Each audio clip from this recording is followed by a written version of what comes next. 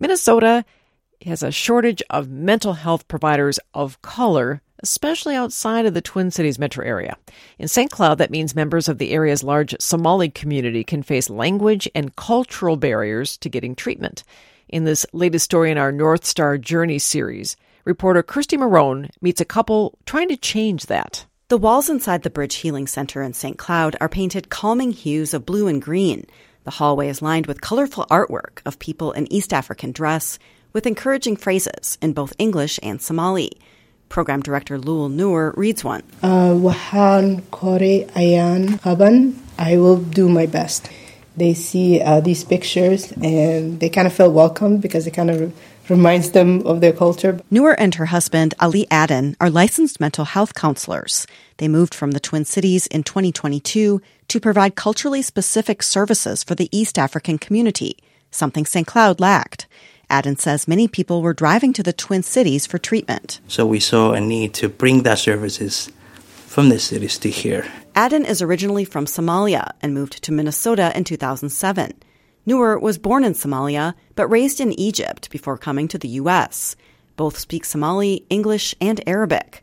Noor says talking with clients in their native language is critical to building trust and reducing the risk of a misdiagnosis. A lot of mental health concepts are Western, so we might not even have a name for it. So in terms of translation, it could really get missed if the person who's translating doesn't really understand the word. The Bridge Healing Center began offering mental health counseling over a year ago.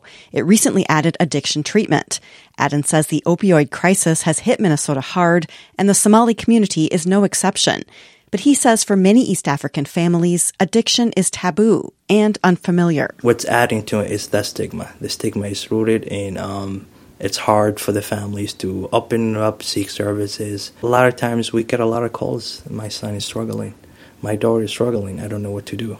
Aden says many Somali parents still have unhealed trauma from their own past, from fleeing a war-torn country, being separated from loved ones, and losing a sense of belonging in a new country. So the parents are not equipped enough to address the current stresses that their kids are going through.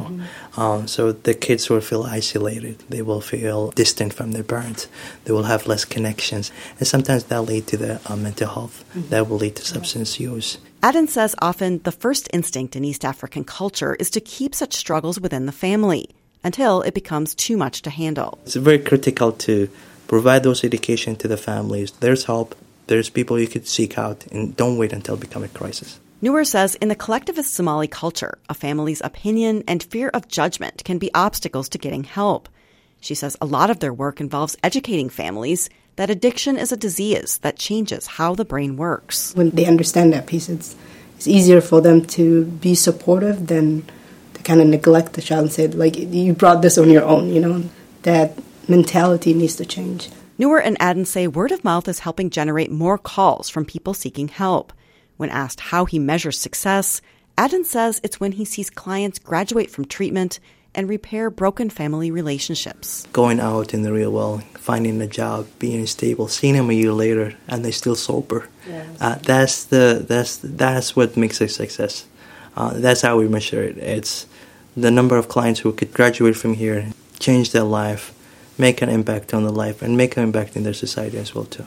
Noor and Aden say there's much more to be done. They hope to expand their services and add lodging for women seeking addiction treatment. Kirsty Marone, NPR News, St. Cloud.